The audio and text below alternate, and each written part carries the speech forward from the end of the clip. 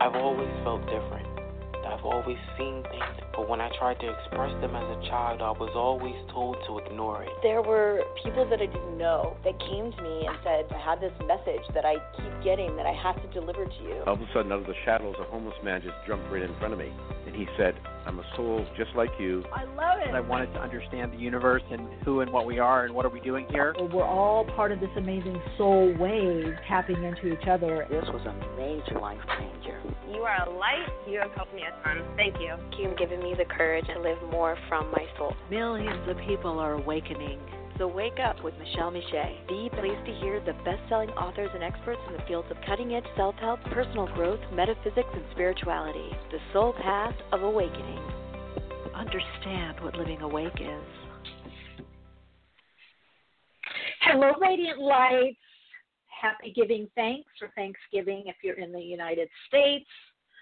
I like to call it giving thanks, kind of a retooling, reshaping of it. Always great to connect with all of you. Really it is. Such a joy. Hello in the chat. Good to connect with you all. My co-hosts, cohorts, and sound engineers anchoring the energy in the chat. So it means a lot that you're here. If you're just getting here and you want to listen in the chat, that's great. If you want to listen by phone, that number is 347-539-5122 and press 1 on the keypad. You need to press 1. I do see people in the queue. Yay! Questions, comments, anything that you want to share, or if you'd like a reading, that number is 347-539-5122. Press 1 on your keypad. And that gets you in the queue and lets me know that you have a question or you want a reading. Radiant Lights. Yes. Also, if you want to connect with me further and do some deep dives, more personal work with me in a very kind of comfortable way, you can connect with me on my Patreon and do the Soul Path Journey with Michelle. You can always connect with me further also on Instagram, Faith's Course, Soul Awakening on YouTube, a YouTube channel, which after this, before I've client sessions, I am going to be diving into the energies of the rest of this week and also for December. So I kind of want to touch on a little bit of that, what I've been getting. Of course, we have a lunar eclipse coming up. Yes, full moon lunar eclipse coming up, and then we have a solar eclipse on the 14th. I believe the lunar eclipse is on the 30th. Yes, let me check that. Let me make sure. But I've been writing about it for my blog because I do monthly numerology on my blog and just general tune-in. And then I also look at the lunar cycles as well. So we've got the Gemini full moon. It's powerful. Think about what you were doing last 6 months ago during Gemini time. Gemini, obviously, opposite or complementary sign to Sagittarius. This is a very powerful lunar eclipse. It's not going to be so subtle. I think the Scorpio one was pretty, Scorpio moon was pretty subtle. No, Taurus. It was Taurus full moon. This one, it's tickling those nodes, North Node in Gemini, South Node in Sagittarius. And yeah, in a way that is kind of asking yourself, what is your calling? What are you called to do? So there could be a lot, almost like a retrograde energy. There could be a lot of clearing up of communication for people.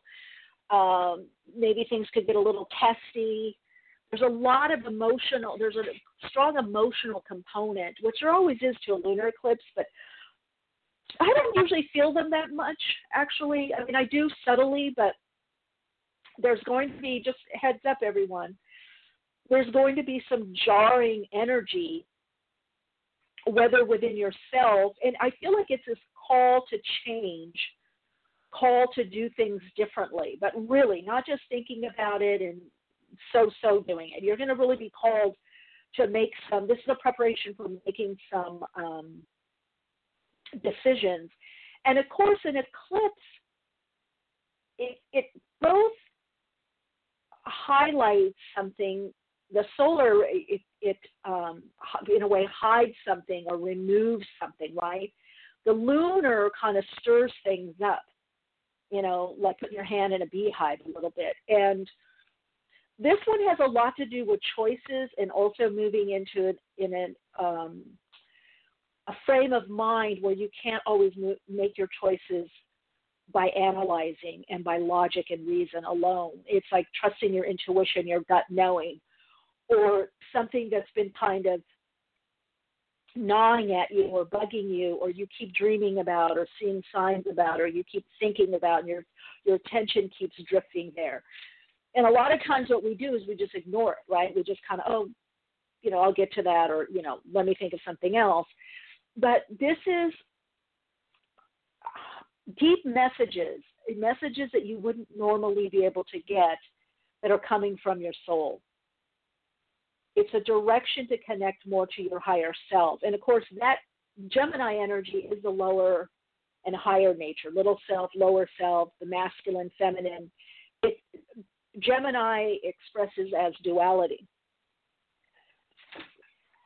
I just did a post on this in my Awakenings page, the Awakenings group page, if you want to check it out. And someone had asked a question about how to move, what does it mean to move out of duality?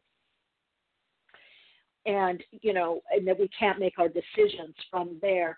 Well, that's what Gemini teaches us, because ultimately, which, Gemini represents, the lovers part of the lovers is represented by Gemini. It's that conjunctio, it's that inner marriage, the divine marriage. It's extremely metaphysical because it is the masculine and feminine as the principles, the two principles of creation, co-creation and creation. But to solve any problem, and Jung talked about this, Einstein said you can't solve the same problem within the mindset. I'm very much paraphrasing this. So until we get out of only looking at things dualistically, which is what happens in the lovers, it's the call for the other. It's not about a male body or female body. It's about a call from the other to complete. But ultimately, you understand that nobody completes you but you. You could have people or situations or circumstances that complement you, that support you, that enhance you. But to look for completion in another or the other or external circumstances. And that's what the lovers brings up. It brings up that awareness of, hey, what are you really going for here?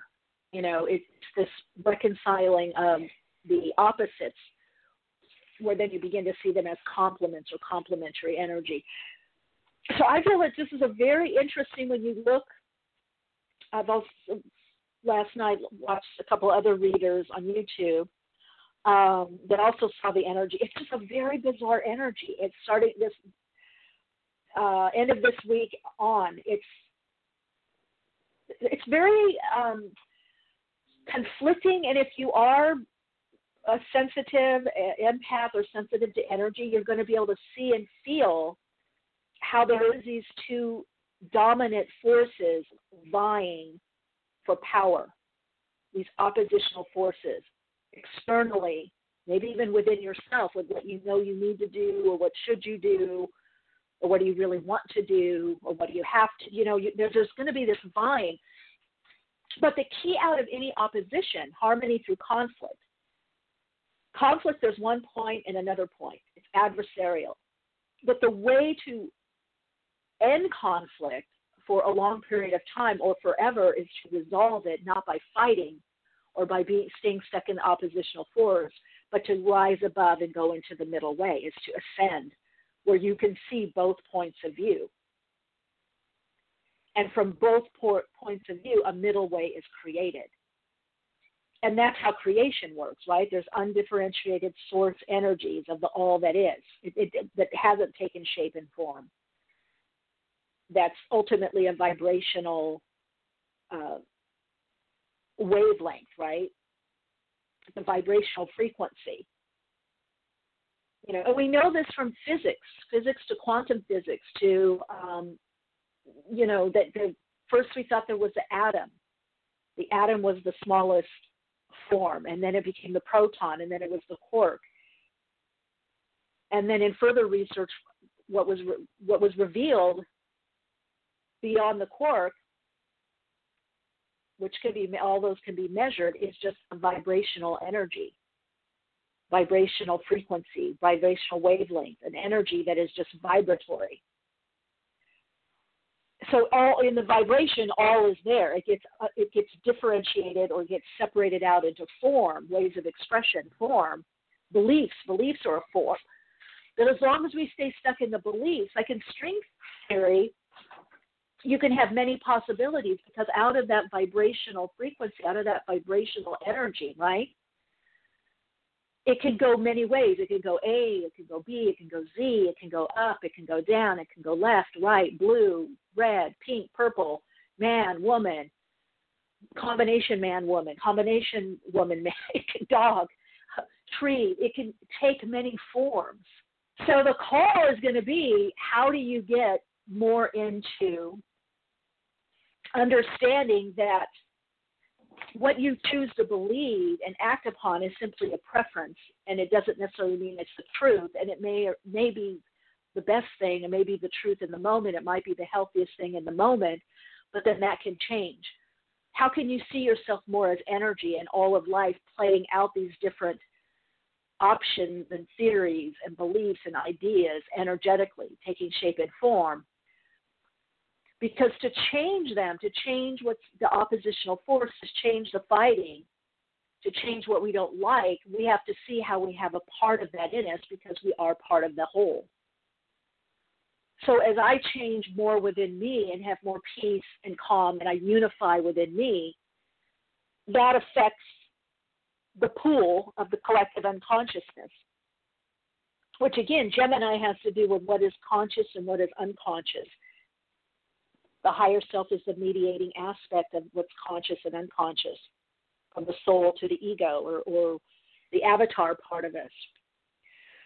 So it's going to be a deep dive. This is a very interesting energy pattern that is coming in that highlights this North Node in Gemini, South Node in Sagittarius, which I did do a video. I think I did it live, so if you go to my YouTube channel, it's in the uploads, it's in the live, where I talked about the, basically, in easy to understand terms, what the significance of the North Node in Gemini, South Node in Sagittarius has, and what does it mean as a collective, and what does it mean individually for people?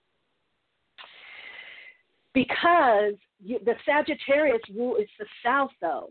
So the Sagittarius has to do with truth, philosophy, religion. It's ruled by Jupiter, so it has to do with idealism. It can be fanatical, though. It has to do with nature. It has to do with, similar to, in a way, Libra, with justice. It wants things that are just and fair, truthful, honest. But our version is changing. And it changes through the North Node in Gemini. It changes through all of us communicating our truth, our little truth, and living that. Gemini is the broadcaster also, rules communication, right? Because Mercury rules Gemini. So you may find you're going to be more vocal the next couple of weeks. At least even with yourself, things are going to, if they annoy you, they're really going to annoy you. You're going to be seeing more of what your truth is as opposed to other people's truth. So all of it, it's kind of exciting. I mean, it's a little jarring in a way. I mean, to me, everything, I look at where we're going.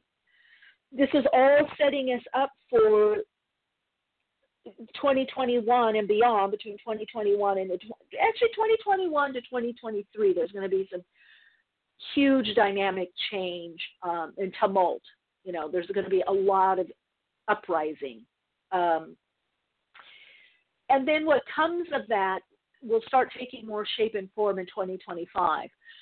So you probably are going to want to be more vocal, or others are going to be more vocal of what they like and don't like and what works and doesn't work, or feeling that out and finding that out for yourself. Even because Gemini also rules mind, the lower mind, the mental realm. You could look at Sagittarius as the higher mind or collective mind, the idea of God. But that has to all be revised. It's the self node, so we have a foundation in that. But we're finding our way through exploring this idea of duality, of us and them, in and out, within, without, masculine, feminine. We're finding our way through our own processing and self-evaluation to have self-realization, to actualize the self. So, Gemini has a lot to do with this whole idea of the mind, the mental realm. How do you think? And how do you get along? It also has to do, similar to Aquarius, with communities, small groups, gathering with small groups.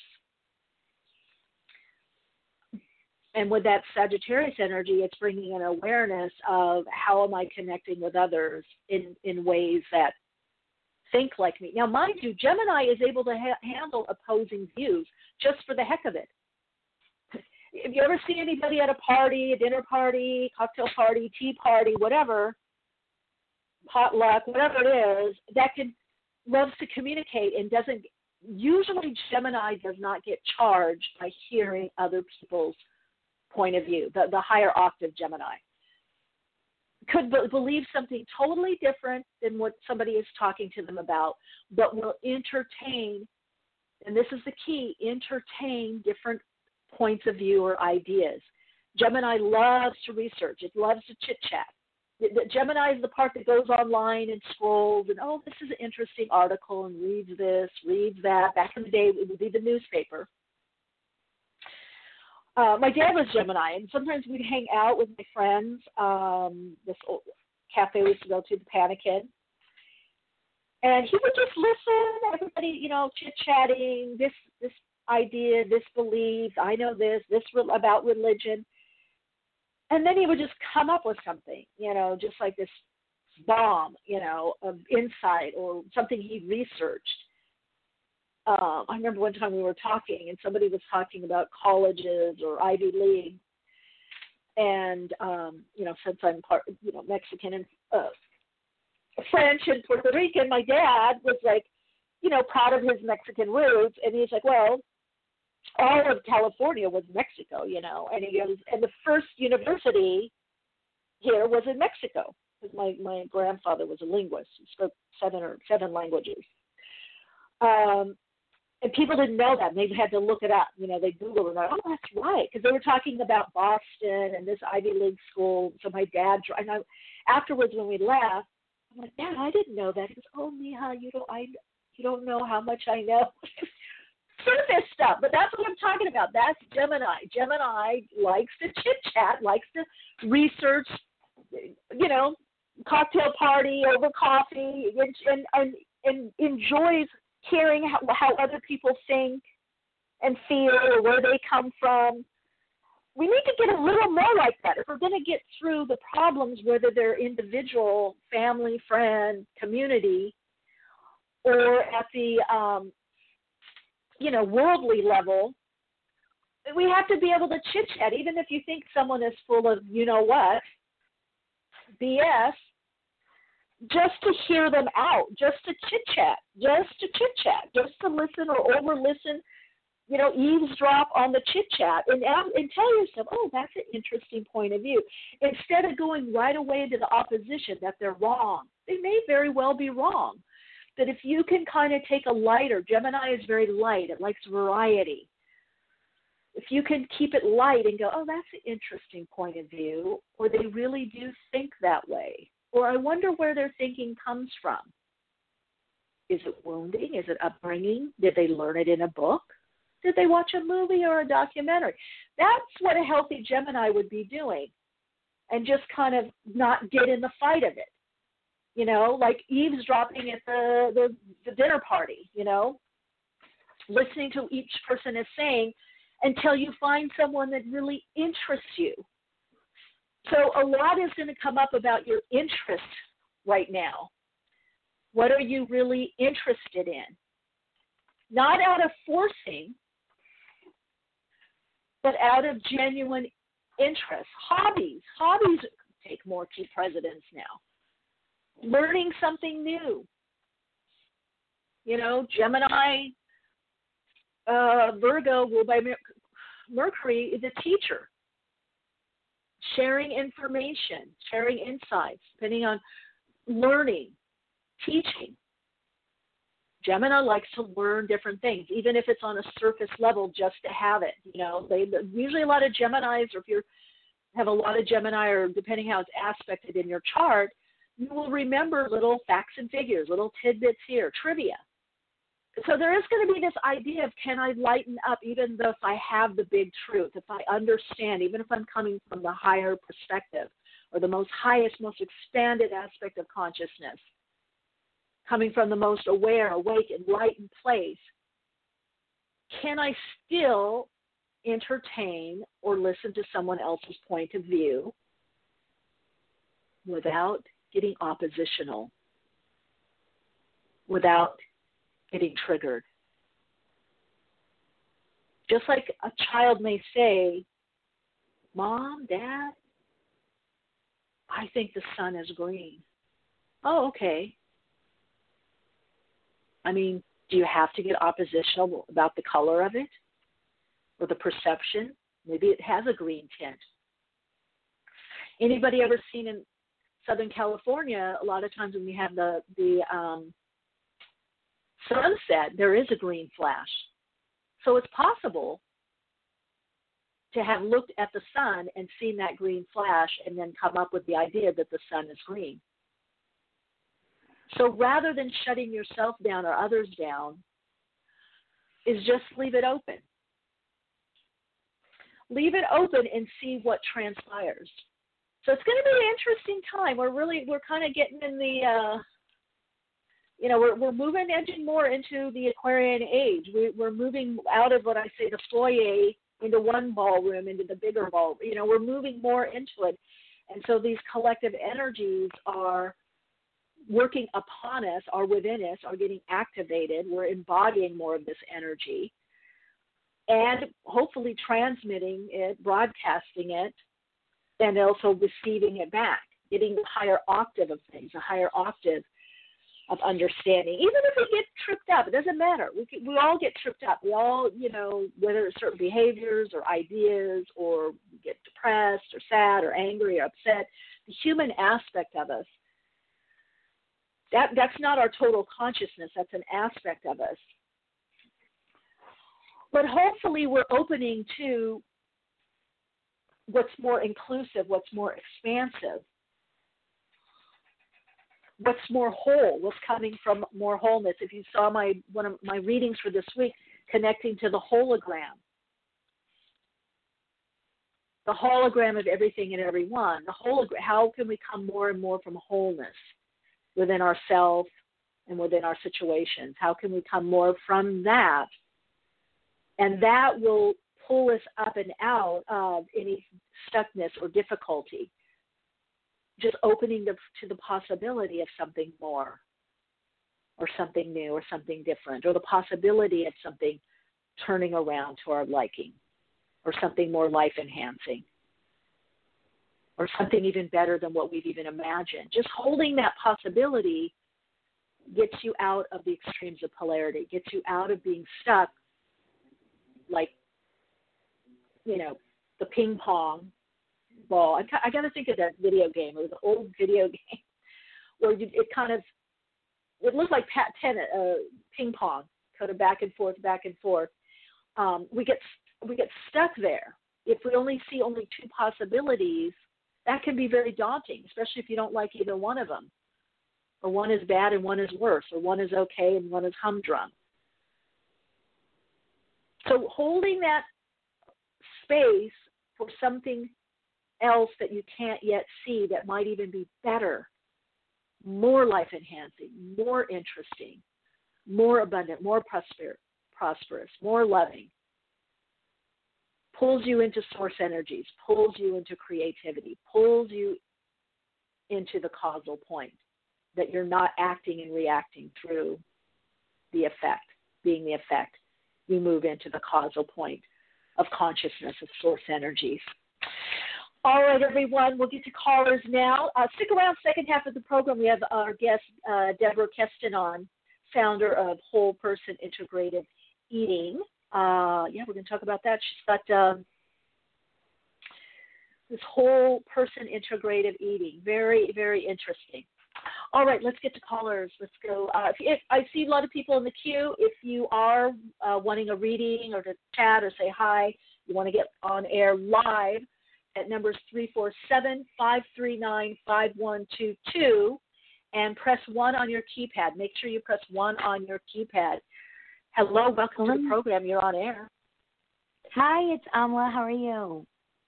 Amla, I'm doing great. How are you doing? I'm doing good. I have a question. Like, from now until, let's say, how about January 1st, the new year? I'm just wondering if my social life will be getting better. It's just been so stagnant. I haven't been meeting. Like, it's just so hard because I'm a light worker. I'm really spiritual.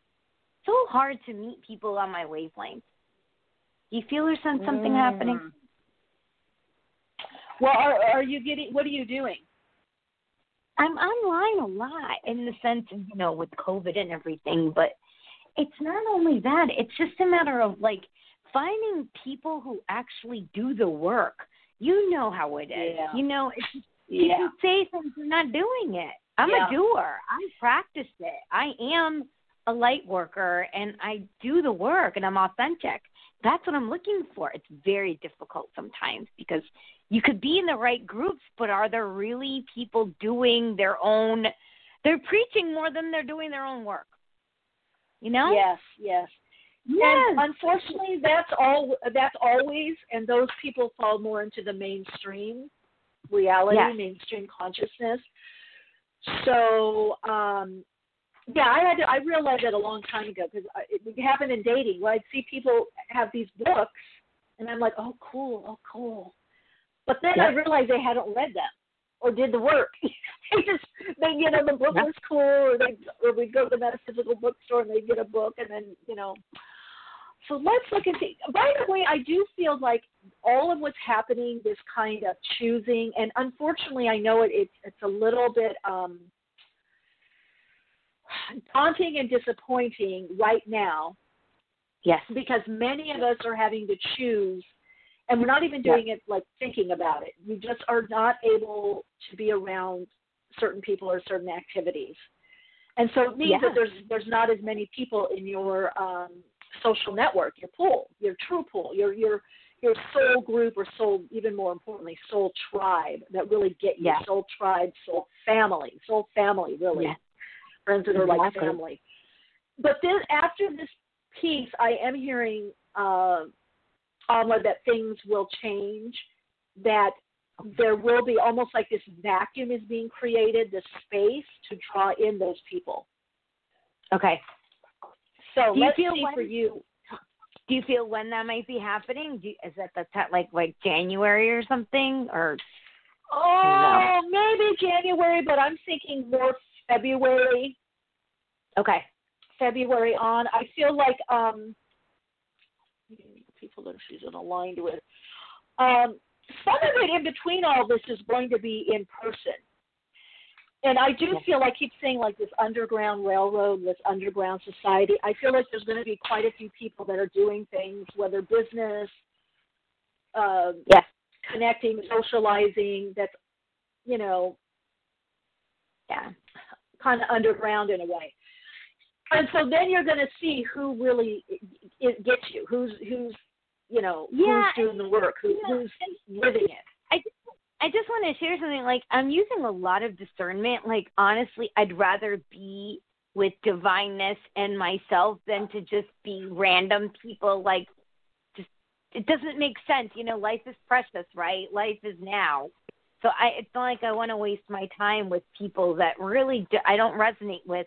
it no longer serves me. I notice that more and more. I'm becoming more concrete with making wiser decisions on where and who I want to spend my time with, even if it's business. Right.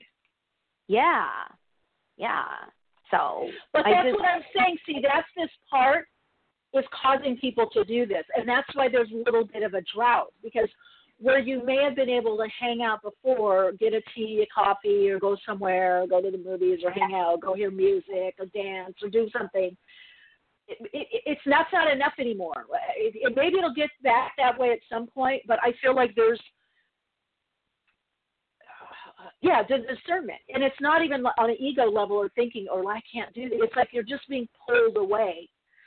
So there is this great separating out right now, and that's why there is this little bit of a drought. I feel for many people. Yeah, I feel like it. Yeah. Well, okay, I'm being corrected now. In a way, it's a drought to us, but it's a vacuum that's being created. This space. Yeah. And always the universe fills up a vacuum, right? Yep. Yeah. Yep. So it'll be filled, and I hear it'll be filled a little bit differently. It's not going to be filled in the same way. One of the things I do feel that's going to be happening for many of us is that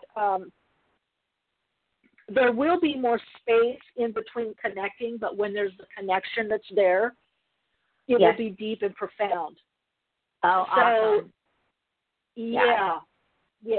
It's been a while. So there may be times where you don't. Go ahead. Yeah. Go ahead. No, it's been a while like that. I understand exactly what you're saying, and the more and more I'm like in tune. That's the what's the word? That's the counterintuitive part of this is that it's like you're doing the work on yourself. You're changing. Your energy changes. Therefore, people around you change, and you outgrow them. They outgrow you. Whatever. And it's this ongoing cycle. And it just hit me when you just said that like it's more spread out. From when you find people of your tribe, and then you don't outgrow them, but you just go your separate ways, and then somebody else comes in. But it's been a while like this, and it's kind of like the Robert Frost with taking the road less traveled. It really is a solo job. It's a soul job, SOUL, and it's a SOLE job. So it makes sense. Yeah, it is. Yeah,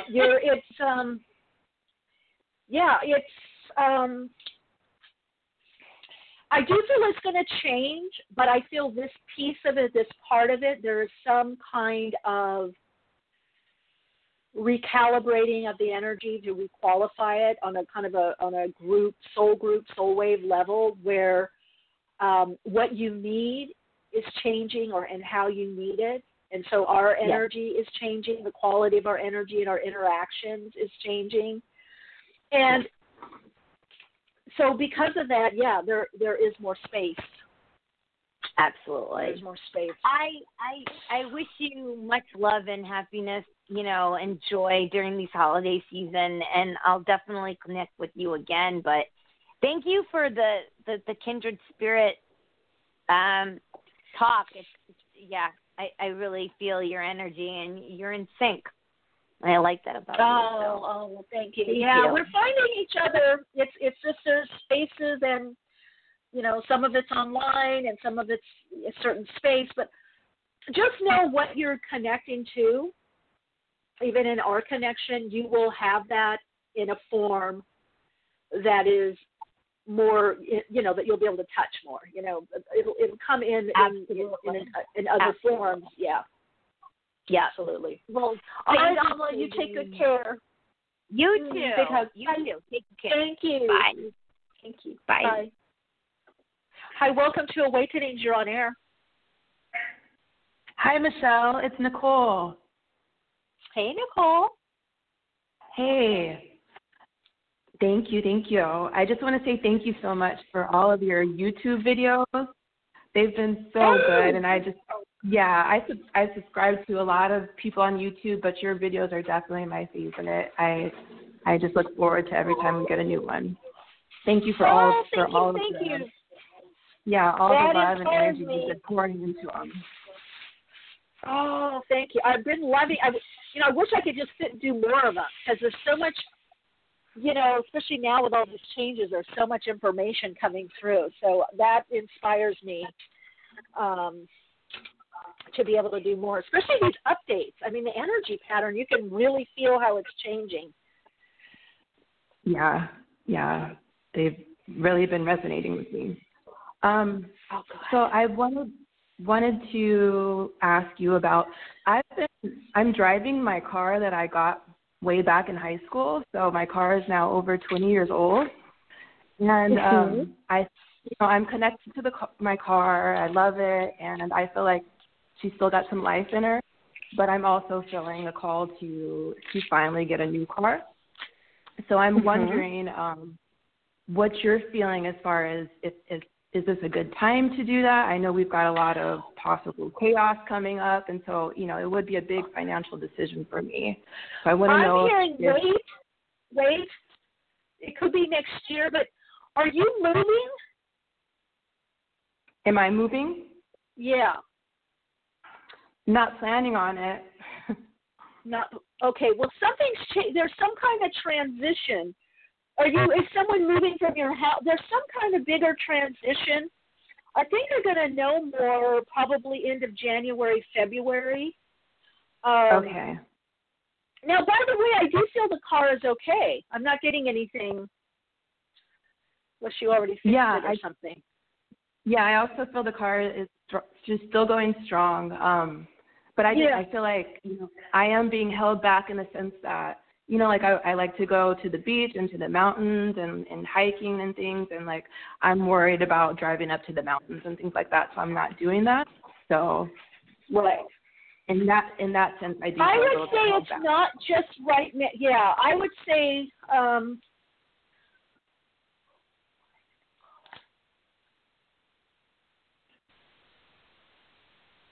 Yeah, see, that's what I thought. And there could be something more, but maybe it's a job or something. There's something new coming in for you. It's but it's something pretty big. So it could be a different job or a new job or a new direction. I keep getting next year, and maybe it's Pisces time, February, March, mid-February to March, and you'll be more. There's something you're going to realize by staying in the network that you're in right now, whatever you're doing, whatever your routine is. Is there some place that you could just get out and walk? Yeah, I do that. I go to the beach regularly. Okay, perfect. And even the beach, even at night or more sunset or 3 or 4. I keep getting like a street where you can window shop. I feel like there's a lot of little boutiques or something. Right now, whatever you're doing, the walking wise is helping you. I'm not getting that you yet need to be too far out of into another area. Okay. I think something's good. I don't know. There's something coming in, and if it's not a move, it's something that feels like a move. I don't know if someone lives with you or leaves, or there's a different job that comes in. Are you looking at something different job-wise? Well, I'm not planning to leave my job, but I am in school to do something totally different. I'm in school for holistic wellness. Maybe that's it. Okay. So if an opportunity came up, that would be wonderful. Well, maybe that's it. Maybe that's an opportunity that comes up because it could be doing what you're doing now, and something else comes up, like on the side. I don't know if it's apprenticing or you're working with somebody that's in that field, helping them or doing something. So there is something that's going to change your routine and your schedule, and that's really going to be the time to do that. Okay, wonderful. Okay. And I was wondering. Go ahead. I'm just wondering if Spirit had any messages on like exactly what I should be focusing on the next couple of months, or any like book recommendations while I'm just let's see. Still getting clarity.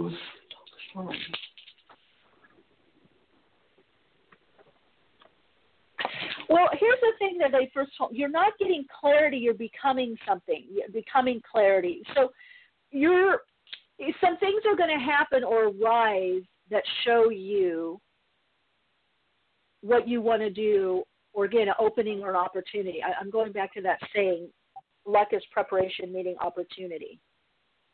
Yeah.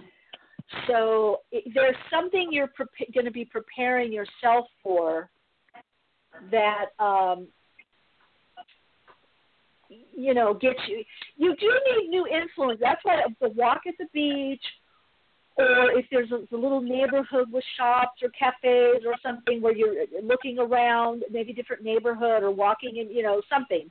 If you do that kind of variety, then you're going to get some new input, new ideas, and new input in. That's mostly what I'm seeing right now. It's almost like I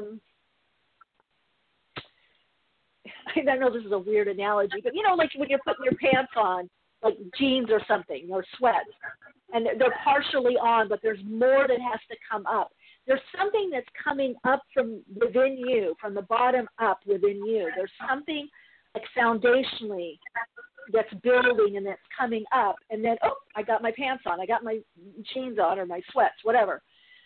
So that's more what I see. It's not so much that you're having to get clarity. It's like there's something in you that's like, I also call it marinating.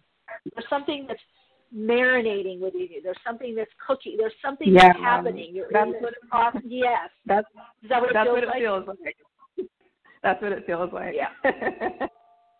Yeah. So once that's more done, then there's this opening. Then there's this opportunity. And that shows you, this is more the direction, Okay. I definitely feel there's going to actually be more money as well. Oh, that's exciting. Yeah. So you're going to have the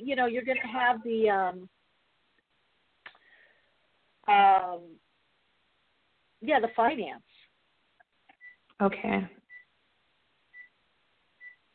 Does that make sense? Yeah, it does. Thank you so much. You're welcome. So welcome. Keep us posted. We'll want to know how you're doing. Happy all of Thanksgiving. this. You got it. It's just sometimes you're doing everything. I feel like you're clear. You have the clarity. This just has to, the cooking, processing, marinating, and then the opening comes in. Okay. Yeah. So I wanted to jump out of the pot, but I'll keep cooking. I know. That's it. I know. That's, I think, the biggest lesson for all right now is like, and again, that's like with my talk about duality. See, that's our surface mind. That's our ego. It wants to be in or out. Do it now or do it no, or don't do it. It doesn't say do it later, because that's about ambiguity, right? So a lot of us want to do something now, like, okay, it's this. I know it's A, because A happened 2 times in a row, so it must be A. And then we wait a little longer, and then what happens? There's A, B, C, and D, and we're like, oh no, do we do C and D, or do we do A again? And it's like, nope, you just got to wait it out. Just let it be and do what you're doing. Okay. Well, that's really reassuring to know that I'm on the right track and I don't have to really do anything right now. Are. No, just what you're doing. Just do what you're doing, but more consciously, so that you know there's a reason why you're doing what you're doing. It makes sense. Right. Yeah. I'm definitely feeling so much more connected to my soul. So. That's what this is all about. We're learning how to let the soul lead. And it's a little bit odd because the soul already knows what's happening, past, present, future, up and down, everything. And so the soul is like just loves all these experiences. It's just, so it doesn't mind. It doesn't think that it's having to wait, Yeah. Yeah, and I've been learning every time I get like a no or a door closing, instead of getting disappointed or frustrated, like I definitely feel like, okay, that's just spirit is guiding me a different way. Like that's just not what was meant for me, and something better is in store. I do know that now. Use it all. It's all being used for you. It's coming from you, the quantum aspect of you, all that is aspect. Right. And all of this stuff is coming from us. That's the whole trippy trip. The cosmic joke is that we're all of it, all sides of it, we're all doing. And so as we reconcile it in ourselves, it gets reconciled in our circumstances and extenuates out. Mm-hmm. So I once had a car that love it. It was only going 35 miles per hour. There's things, we talked about the mountains, there were certain things I couldn't do. And a couple of my friends, get your car. I said no, because I slowed down. There was so much I saw, because I like zipping around. There was so much I saw, and so much more intentional I was allowed to become in my travels, in my to-dos, wherever I was going, that I not only saw so much around me that I missed, but so much within me by using that energy and saying, okay, I'm going to leave it this way and consciously use what's happening to not go fast, to be distracted or go fast and miss anything. Right. All right, Nicole, stick around. We got a great guest coming on. Thank you so much, Michelle. Happy Thanksgiving. Happy Thanksgiving to you as well. Let's peace. Bye. Hello, welcome to Awakenings. You're on air. Oh, hi. Thank you. Hi. This is Jamie. Jamie. Jamie. Hi, Jamie. Janie or Jamie? Jamie. Jamie. Hi, Jamie. Welcome. Welcome to the program. Thank you. Do you have a question? You mentioned while you were speaking earlier that we will be getting messages from our greater good. I guess I'll put it that way. Yes. So I've been getting the message recently, and we spoke before, so this may ring a bell. My son who has seizures, Ollie. Oh, yes. So we began homeopathic remedy of copper, and the message, working with a specialist, the message came to me to give the dosing 5:15. So at 5:15 a.m. I gave 5, and at 5:15 p.m. I gave 15. Good. So I did that dosing, and the message came through meditation and Reiki practice that it'd be 5 days of kind of some healing crisis, and then we'd see a shift. So we went through 5 days. At the end of the 5 days, I once again was seeing that 5. And I tapped into it more and believed it was the 5th chakra, which I looked into, and it's the throat chakra. So my aunt, who's a Reiki master, and I did some throat work on the chakra, did some past life healing and released some energy. But that number is still sticking around, the 515. And I think there's a deeper path for me. And I'm feeling a connection even between my other son. They're both very young, but I feel like I'm sensing them as the 5, and I'm like the one between them. So I really have homework to do, some deeper meditation. But as you mentioned that deeper insight today on your program, I thought I'm going to get in the queue. Oh, good. Well, 5s always have to do with change, new direction, or new influences, something coming in, and also it can be a birth of something. It can also, it has to do with self-expression, creativity. 5 or the 5th house in astrology also has to do with pregnancy, birthing something new. And 515 has to do with opportunities, fresh starts, new opportunities that bring positive change. So it's also about connecting more to what's most life-enhancing, a life-enhancing mindset, a life-enhancing attitude, kind of what I was saying at the beginning of the program, the positive possibilities that something can turn around. There can be something even better than what we consciously or cognitively want. So yes, definitely has to do with enrichment, things getting better in one's life as well. Well, that's great. Okay. That feels so good. Oh, good. All right, Jamie, thanks for calling in. Stick around. We have great guests coming on live in, well, I think right now, actually. Right. Mm-hmm. Thank you for the insight. Keep us posted. You're so welcome. Bye. Okay. Yeah, always keep us posted. We all love to hear how everyone is doing, and everyone is so supportive of each other. All right, it is time for our second half of the program. We have our Awakening Dialogue today with Deborah Kesten. And Deborah is a holistic nutrition researcher, award-winning author, and health journalist with a specialty in preventing and reversing obesity and heart disease. She served as nutritionist on Dean Ornish, MD's first clinical trial for reversing heart disease through lifestyle changes, and also as the director of nutrition at cardiovascular clinics in Europe. Deborah is also the founder of Whole Person Integrative Eating, which is a science-backed program for halting, even reversing overeating, overweight, and obesity. She's also a VP contributor at Arianna Huffington's Thrive Global.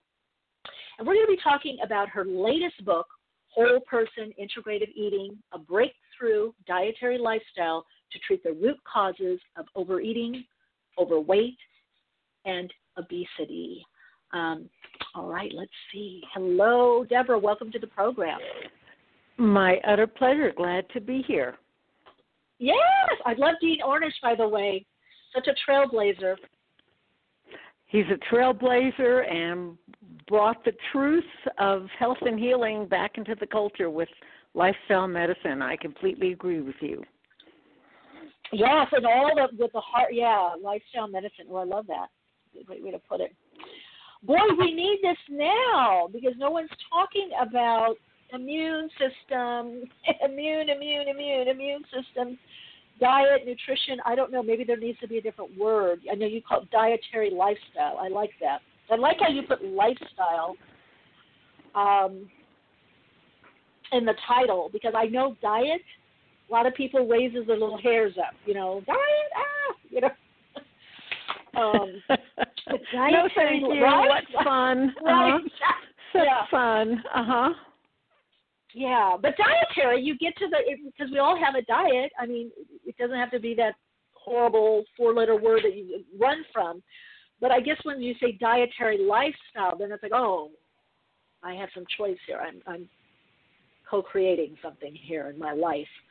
So many ways I want to go with you on this, but let's start with this first and foremost, even just to clarify what you're meaning by dietary lifestyle for people.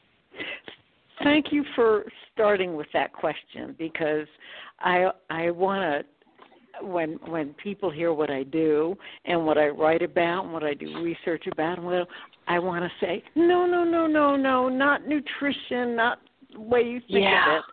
And to answer your question, without going into right now what whole person integrative eating is, and here's the answer to your question. 2,500 years ago, during the time of Hippocrates, who's often called the father of medicine, the word diet meant way of life. Today we might call it a lifestyle, but way of life. And over the centuries, the word diet traveled throughout Europe and, of course, to the States, and it has come to mean what it means now, which is a rigid, regimented, prescribed way of eating. And whole person integrative eating is based on ancient food wisdom and the ancient meaning and original meaning of the word diet as a way of life. It's not something you go on and then off. It's a way of eating, a lifetime practice, as you might practice yoga. Something you get better and better at. Okay, I like that. Yeah, so it's good that you're putting that in and kind of debunking that and bringing in the true meaning, the definition. because I do feel, and obviously you've had this experience, a lot of people balk at that word. It's like God in a way. They just don't want to hear it and clam up, or don't want to do it because it seems to be something that's going to be restrictive. Well, Dr. Phil often uses that question. How's it working for you? I think in the States, as I speak, over or about 50% of Americans are on some kind of rigid, regimented, prescribed diet. Everyone's familiar with the keto diet and paleo diet, and the concept is here's the story behind whole person integrative eating, if I may. It answers the question, why is it so hard to eat less, lose weight, and keep it off? And once upon a time, for thousands of years, people ate the whole person integrative eating way. And that means that they ate fresh food, they ate whole food, and they ate mostly plant-based food, fruits and veggies and whole grains, beans and peas, nuts and seeds. And they would forage for this food. And as society grew, the world population started to eat together and have meals together and enjoy food together. And then one day, about 100 years ago, which is when nutritional science evolved, all this kind of changed. And because of nutritional science throughout the 1900s, we learned to what I call eat by number and count calories and carbs and figure fat grams, all familiar. And what my co-author and principal investigator and I have discovered from our research with more than 5,200 people, we've identified 7 new normal overeating styles. And the eat by number and the dieting and the counting calories and obsessing about the best way to eat, all normal. We call this the food fretting overeating style, and it leads to overeating and weight gain. And since then, since we've learned all these new normal overeating styles, we've been gaining weight and overeating. Whole person integrative eating shows us what and how we ate for thousands of years, and what we discovered with our research, it shows you when you replace the new normal overeating styles, which I'll be glad to tell you about, you eat less, lose weight, and keep it off without traditional dieting. So and by the way, I got to tell you, the producer of the show been reading your book and just loves it. It's really helping her. So I had to pass that on. I talked to her this morning. I thought, thank you. A lot of people resonate with it, yes. Yes.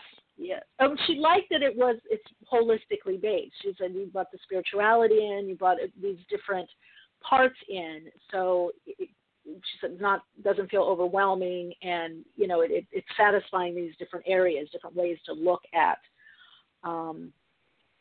the issue around food. Now, you talk about... Yes, go ahead.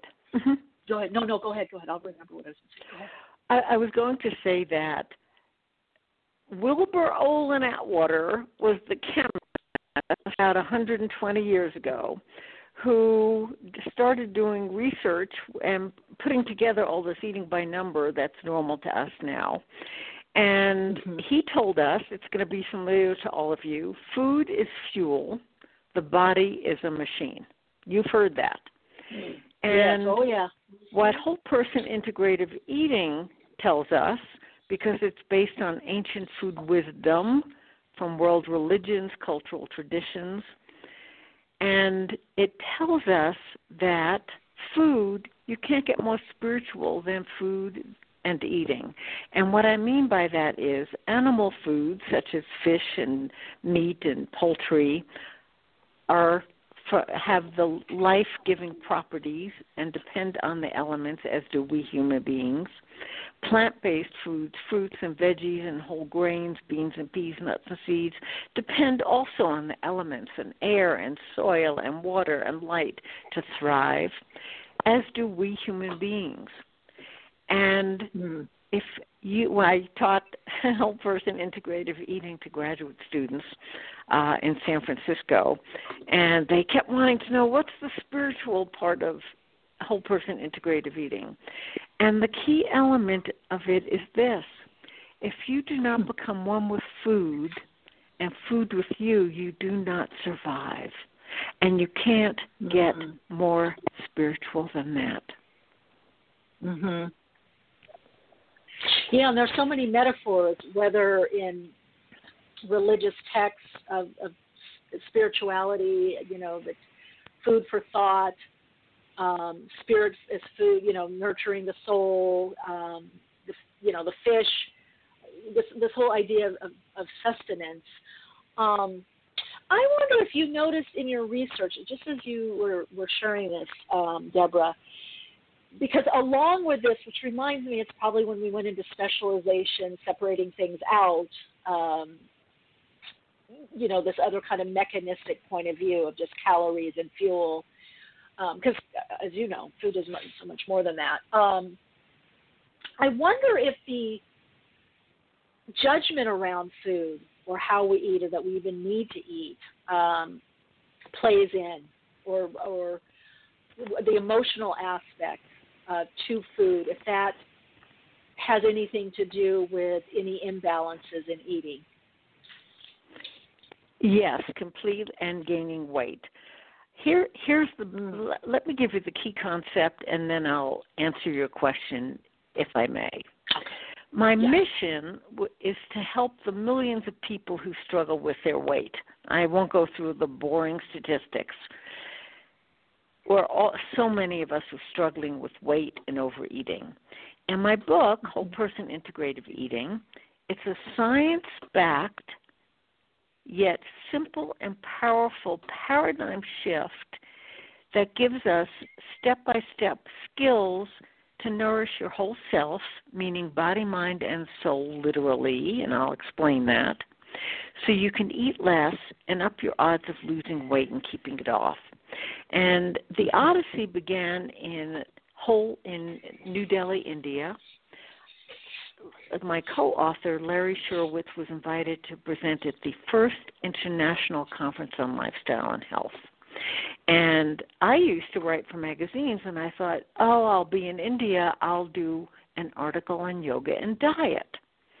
And I was honored by interviewing Dr. K.L. Chopra, a clinical cardiologist who's the father and mentor of Deepak Chopra. And when I asked him my first open-ended question about yoga and diet, his response was immediate. And he said, prana is the vital life force that goes through you and me and into food. And when we eat, we infuse food with consciousness, and we ingest that consciousness with which we prepare food when we eat. And he was quoting the scripture from the Bhagavad Gita, which is the 4,000-ish year-old scripture for Hinduism, the world's oldest religion. One of my favorite books. And I left that interview thinking, he is talking, here's a clinical cardiologist talking about Hinduism, a 4,000-year-old religion, and he's talking about infusing food with love. And I thought, if Hinduism espouses this, surely other world religions and cultural traditions and Eastern healing systems, India's Ayurvedic medicine, Eastern Chinese medicine, Tibetan medicine, have figured this out also. And that started me what I call my nutrition journey around the world. And I tell people, don't be envious. It was from my computer. And what I distilled from all this research about ancient food wisdom are 7 perennial principles. And I did a program on whole person integrative eating in Spirituality and Health magazine. And before people took the 6-week course on whole person, online course on whole person integrated eating, they filled out a 76-item questionnaire. And they took the 8-week e-course, and afterward they filled out the same course. I can now call it What's Your Overeating Style course. And what we discovered is this. More than 5,200 people participated from all over the world. And what we discovered is, 1, 7 overeating styles are the new normal way of eating that leads to overeating, overweight, and obesity. And over the course, as these 5,200 people replaced their new normal overeating styles with the elements of ancient food wisdom, the whole person integrative eating program, they ate less and they also lost weight as a natural side effect of what and how they were eating based on whole person integrative eating. So to answer your emotional eating element, the 7 overeating styles we've identified, one of them, and they're all in the world of science, statistically significant, meaning they're dependable measures on whether you can overeat and gain weight. And one of them, of course, is emotional eating, which is turning to food to manage negative feelings such as anxiety or depression. And the antidote, and I don't want to make it sound like this is a quick, easy tip and go out and do it and everything will be fine. The antidote is to eat with positive feelings and to do this by being aware of your feelings and thoughts before, during, and after eating. So there's a mindfulness aspect then to this. Well, that's one of the that's the antidote to one of the overeating styles. So what that means is one of the overeating styles, the 7, is what we call task snacking. Eating while doing other activities such as working or driving, watching TV at your computer, all normal. And the antidote to that is mindfulness eating, to bring moment to moment non-judgmental awareness to every aspect of a meal. So 2 of the overeating styles are emotional eating and task snacking, and the antidotes is mindfulness eating and positive emotions. Let me tell you an interesting story instead of just listing this. This is based on ancient food wisdom. And when we talk about emotion, and I should say ancient food wisdom verified by modern nutritional science. So let me give you an example with emotional eating. 5,000 years ago, the original yogis were called rishis, and they used their own mind body as a laboratory to discover what and how to eat, so they could be calm and relaxed and meditate, but also be alert enough to eat. And the diet they now follow, Hindus follow, is what we would now call lacto-vegetarian, meaning plant-based foods of fruits, veggies, whole grains, beans, peas, nuts, and seeds with small amounts of dairy food, lacto-vegetarian. Well, flash forward to the 1970s, now 5,000 years later, researchers at the Massachusetts Institute of Technology, Judith Wortman, took some rats and she fed them a real high-carb meal. I think it was potatoes, which is very high in carbohydrates. And this is in our lifetime, or the lifetime of many. And what she discovered is that about 20 minutes after these animals ate a high-carb meal, they released a natural hormone in their body that went to their brain called serotonin. And serotonin calms and relaxes you.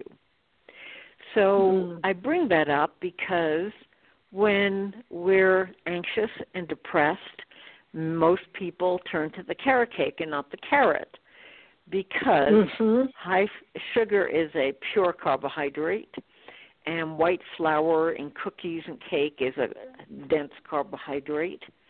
And when you have a dense carbohydrate food, donut, for example, it releases serotonin and calms and relaxes you. It works.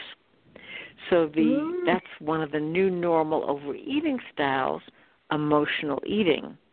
We didn't used to eat this way. We would eat, again, fresh whole food.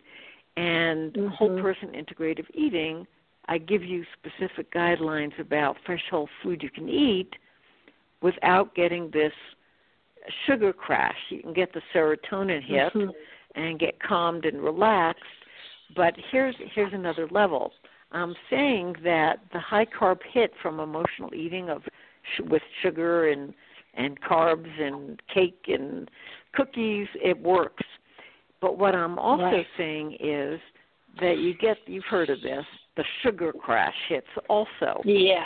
And when you eat sugar, lots of high sugar stuff, it'll give you that calm, relaxed feeling.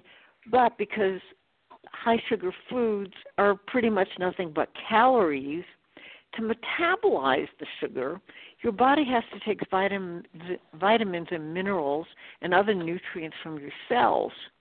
So you ultimately can, one, become malnourished if you eat mostly lots of processed high sugar, high carb foods over time. And it's going to add to being depressed and anxious because you're not going to have the vitamins and minerals your mind, body needs to stay calm and relaxed and to be healthy. Yeah, as soon as you were talking about the potato, I was like, oh, the next is the sleepy time. Go for those potato chips, yes. Yeah, exactly. You got it. And then you get, you get a little... Sleepy time is a good way to put it, yes. Yeah, it's a good way to tune out the horror that most of us are experiencing, yes. Exactly. It works. Yeah. And it's legal. It does. Yes, exactly. Well, I have to pass this on to one of the clients of mine because always does the task snacking. She's asking about that, I don't know, a couple of weeks ago. She's a writer, writing her second or third book, and she's gaining weight because she's eating in order to write, she's eating. So I'm going to have to tell her about your book, and tell her your task snacking. That's what this is called, task snacking. Well, what I suggest to people to do this, some people do well with, I want to change everything right now.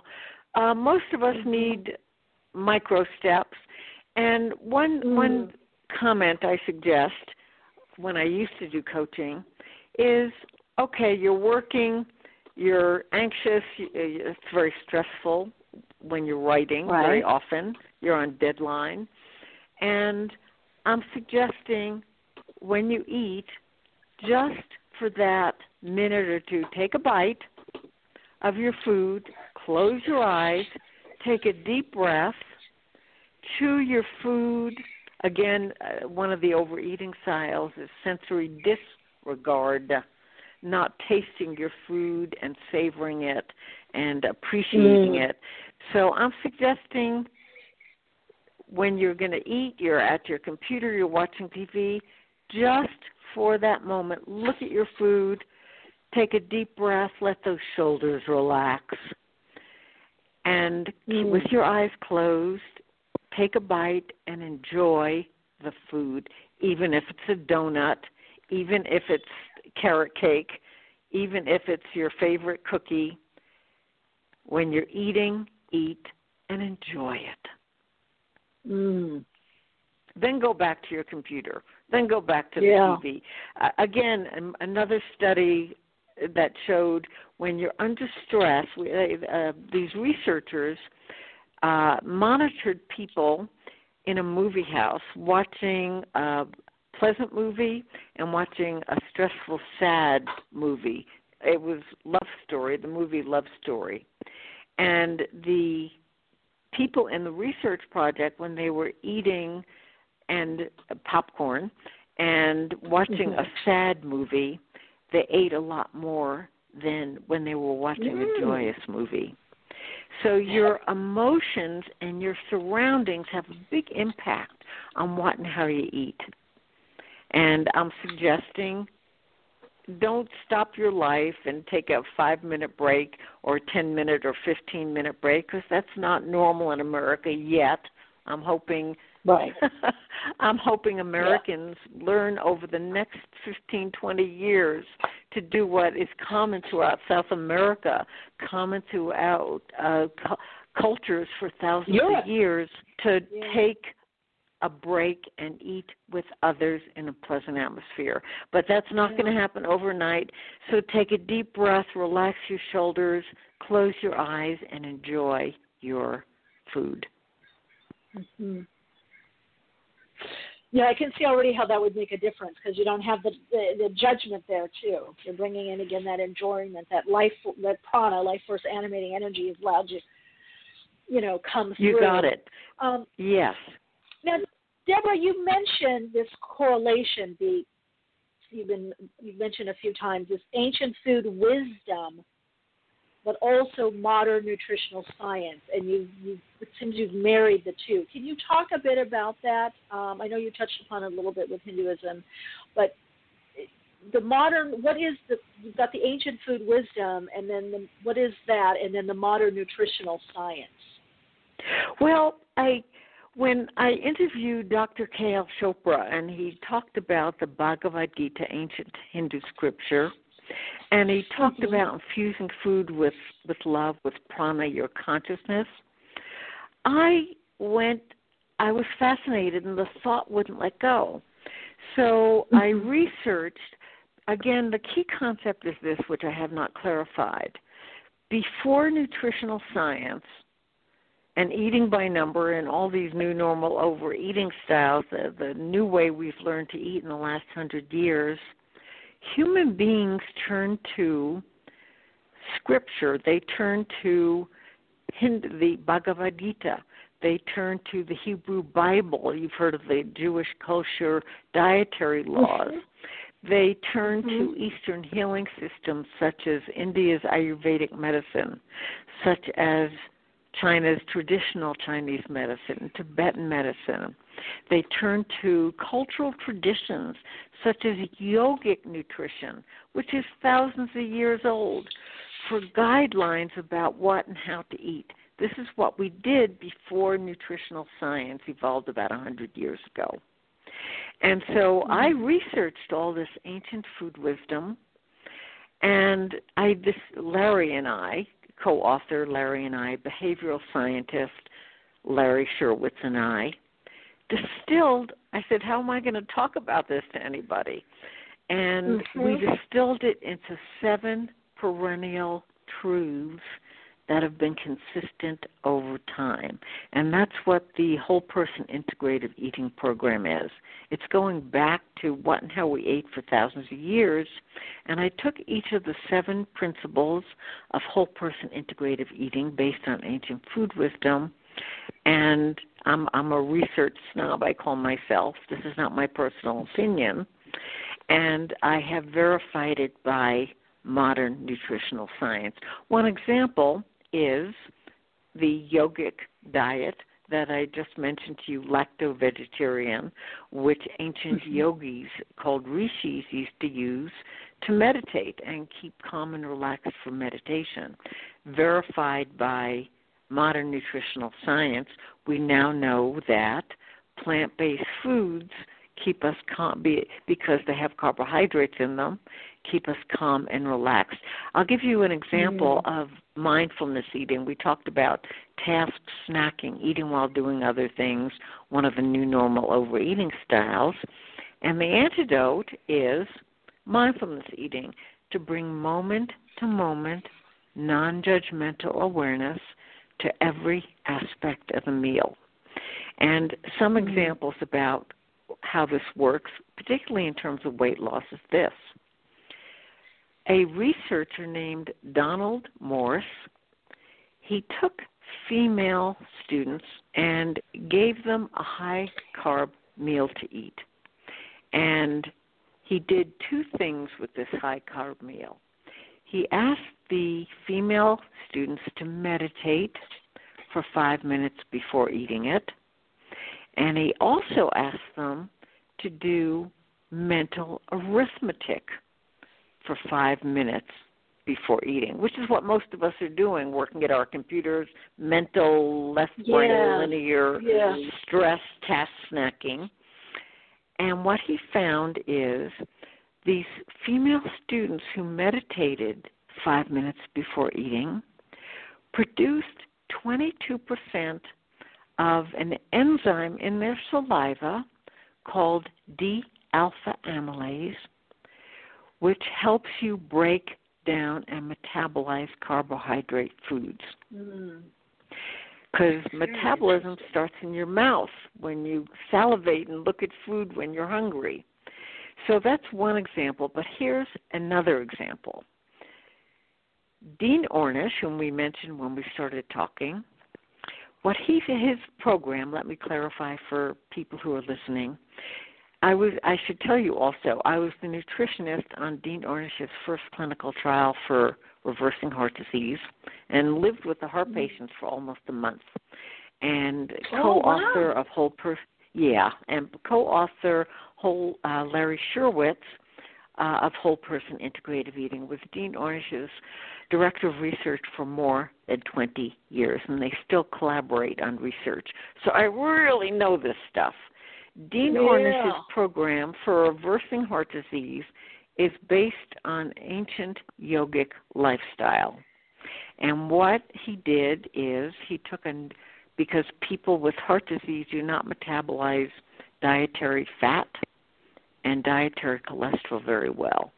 He took a no fat added plant-based diet, stress management, which is yoga and meditation, and exercise, which in his case often meant walking, and also social support and connection, and showed you can actually halt and reverse heart disease, which is very often too much plaque and calcification in the arteries, with these 4 lifestyle changes alone without drugs or surgery. So having said that, what Dr. Ornish did in one of his studies, follow-up studies, is he looked at the data and he found that the more people in his program meditated, the less they ate and the more weight they lost. I mean like 13, 14, 15 pounds. And those that did not added dietary fat to their diet and meditated lost the most weight.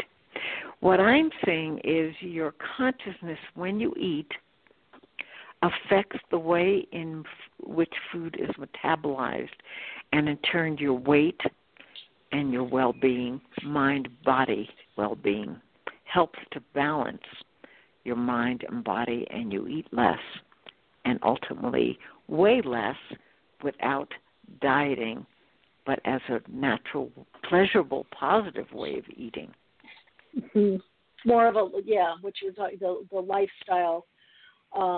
If you meditate quite a bit, you actually need less. You need less food. It's very interesting how that is. I found that. But has that been your experience? Is that what you're saying, or people you've talked with? No, it's been my experience. And I don't know if it's because you're getting more life force animating energy, the more the prana, the chi from the meditation, but less, I don't know why, less but it food could and less be sugar. you're conscious of what you're eating, and you can then tune into actually eating what and you the need. experience. If you're task snacking while you're eating, your mind body doesn't register that you've eaten. If you do not, let me talk a little bit about the other elements for this to make more sense. The antidote to one of the overeating styles is fast foodism, eating lots of processed, high-fat, denatured food. And the antidote to that is, no surprise, eat fresh, whole food in its natural state as often as possible. And I'm suggesting is to eat fresh whole food in its natural state as often as possible, not as a rigid, regimented way of eating, because fresh whole food has all the which is, again, how our ancestors ate for thousands of years, has the vitamins, minerals, phytochemicals, antioxidants, fiber in the right balance to help balance mind and body, and it is these nutrients that help your mind-body heal. Mm-hmm. That's part number one in terms of what to eat. The other 6 overeating style antidotes, whole person integrative eating program, are about how you eat. And that includes eating mindfully. We just talked about that as the antidote to task snacking. Eating with positive emotions and feelings is the antidote to emotional eating. It means not dieting, food fretting, counting calories, obsessing about the best way to eat. And the antidote, I call that food fretting, the antidote to that is to appreciate food and its origins from your heart, not in your head. Oh, thanks, okay, thanks, I'm glad I have this food. I mean gratitude from the heart. Again, it's not weird when I say this to you because human beings have had a tradition of blessing food and saying blessings of gratitude for thousands of years. Not something I'm making up. This affects the way you metabolize food. The 4th overeating style is sensory disregard. Ancient food wisdom. I was listening to a lecture by a Tibetan medicine physician, and there was clearly a raw fooder in the audience who kind of kept interrupting and saying, are you saying that we should eat cooked food and not raw food and that cooked food's better? And this person was asking this maybe 2 or 3 times during the lecture. And finally, the doctor of Tibetan medicine said, and this is based on Tibetan medicine, Eastern healing systems for thousands of years, and Ayurvedic medicine and Chinese medicine, he said, we do not gauge food as being optimal for you based on whether it's raw or cooked. We base it on whether the meal has all 6 flavors: sweet, sour, salty, bitter, astringent, pungent. That is ancient food wisdom.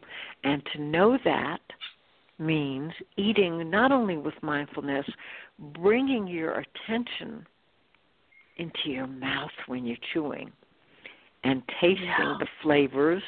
Yes, what a different way to eat. Yes. That's what has been normal, and it's not normal anymore. The sensory disregard overeating style is normal, not savoring the scent and flavor and colors and the flavor of food, and not infusing food with loving regard, which is what Dr. Chopra was talking about. Yeah. To eat with a consciousness. We have in our culture, you've heard this, cooking with love. It's in our culture. Yes, we receive it. Nothing I'm making up. Yes. And I verified this with modern nutritional science, that this makes a difference in how food's metabolized and ultimately your weight and well-being. And the antidote to sensory disregard is to savor and flavor food with loving regard, to savor the flavors and aromas and the colors and the mystery of life in food when you eat. And here's an overeating style that surprised me: unappetizing atmosphere. Eating in unpleasant psychological surroundings and unpleasant aesthetic surroundings. I cannot do it. Tell me. Deborah, I'm a snob on that one. I cannot do it. I just, even traveling, I'm like, if we're going out, it's got to be nice and beautiful, the scents, the smells. Yeah, I get it. Yeah, because you're taking all You're of that there, in, huh? right? I know. Yeah, I just don't want to do the unpleasant. I love hearing that, and that the contrast to that is eating at a fast food joint with fluorescent light, or while you're jamming a 500-calorie muffin in your mouth while you're getting gasoline in your tank. Yes. Oh, the worst. Yeah, not pleasant. I'm with you. You know, you're bringing up something interesting. One of the women I coached for a year who'd been obese her whole life, she replaced all 7 overeating styles with the ingredients of whole person integrative eating. And like you, Michelle, she decided to start with the appetizing atmosphere antidote to the unpleasant atmosphere overeating style. And this woman worked at home, and she would sit in her lazy boy chair and with her laptop and eat and work all day there. Aesthetics, as with you, were important to her. And she decided to start with creating an aesthetically beautiful place setting and sitting. She was in a small studio apartment and would get up and eat with beautiful cutlery and placemats that she bought specially. It was important to her. And she started to shift her overeating styles with the aesthetically pleasing atmosphere she created. Instead of the unpleasant atmosphere of sitting in her living room at the computer working all the overeating styles. And it worked for her. So you've got one of them down to a I sent a kid. I don't know why. It was a natural thing with me. Yeah. Oh, Deborah, I could talk to you forever. This is so interesting and very useful. We're out of time now, but I so appreciate you coming on, and anytime you'd like to come and share any of your projects, that would be great. What a great book, and what a great gift to people to start creating that lifestyle that really nurtures and supports them into that optimal health and wellness. So thank you for being on the program. My utter pleasure. Enjoyed it very much. Thank you. I wish everybody health and healing on every level, in every way, throughout the world.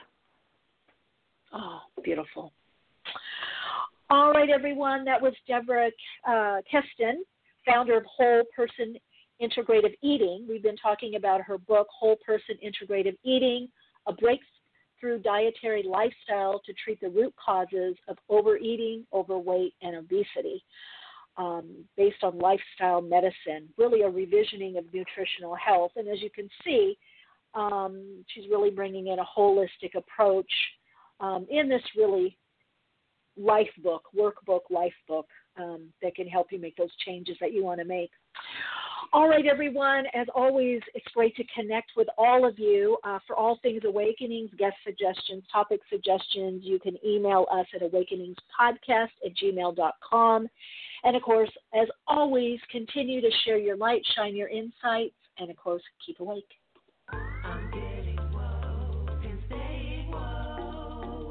Awakenings broadcasts every Wednesday, 12 p.m. Pacific Time. Archive shows available on iTunes. For continued awakened conversations and insights, join the Awakenings group on Facebook. And check out Michelle's blog at soulplayground.com. And keep awake.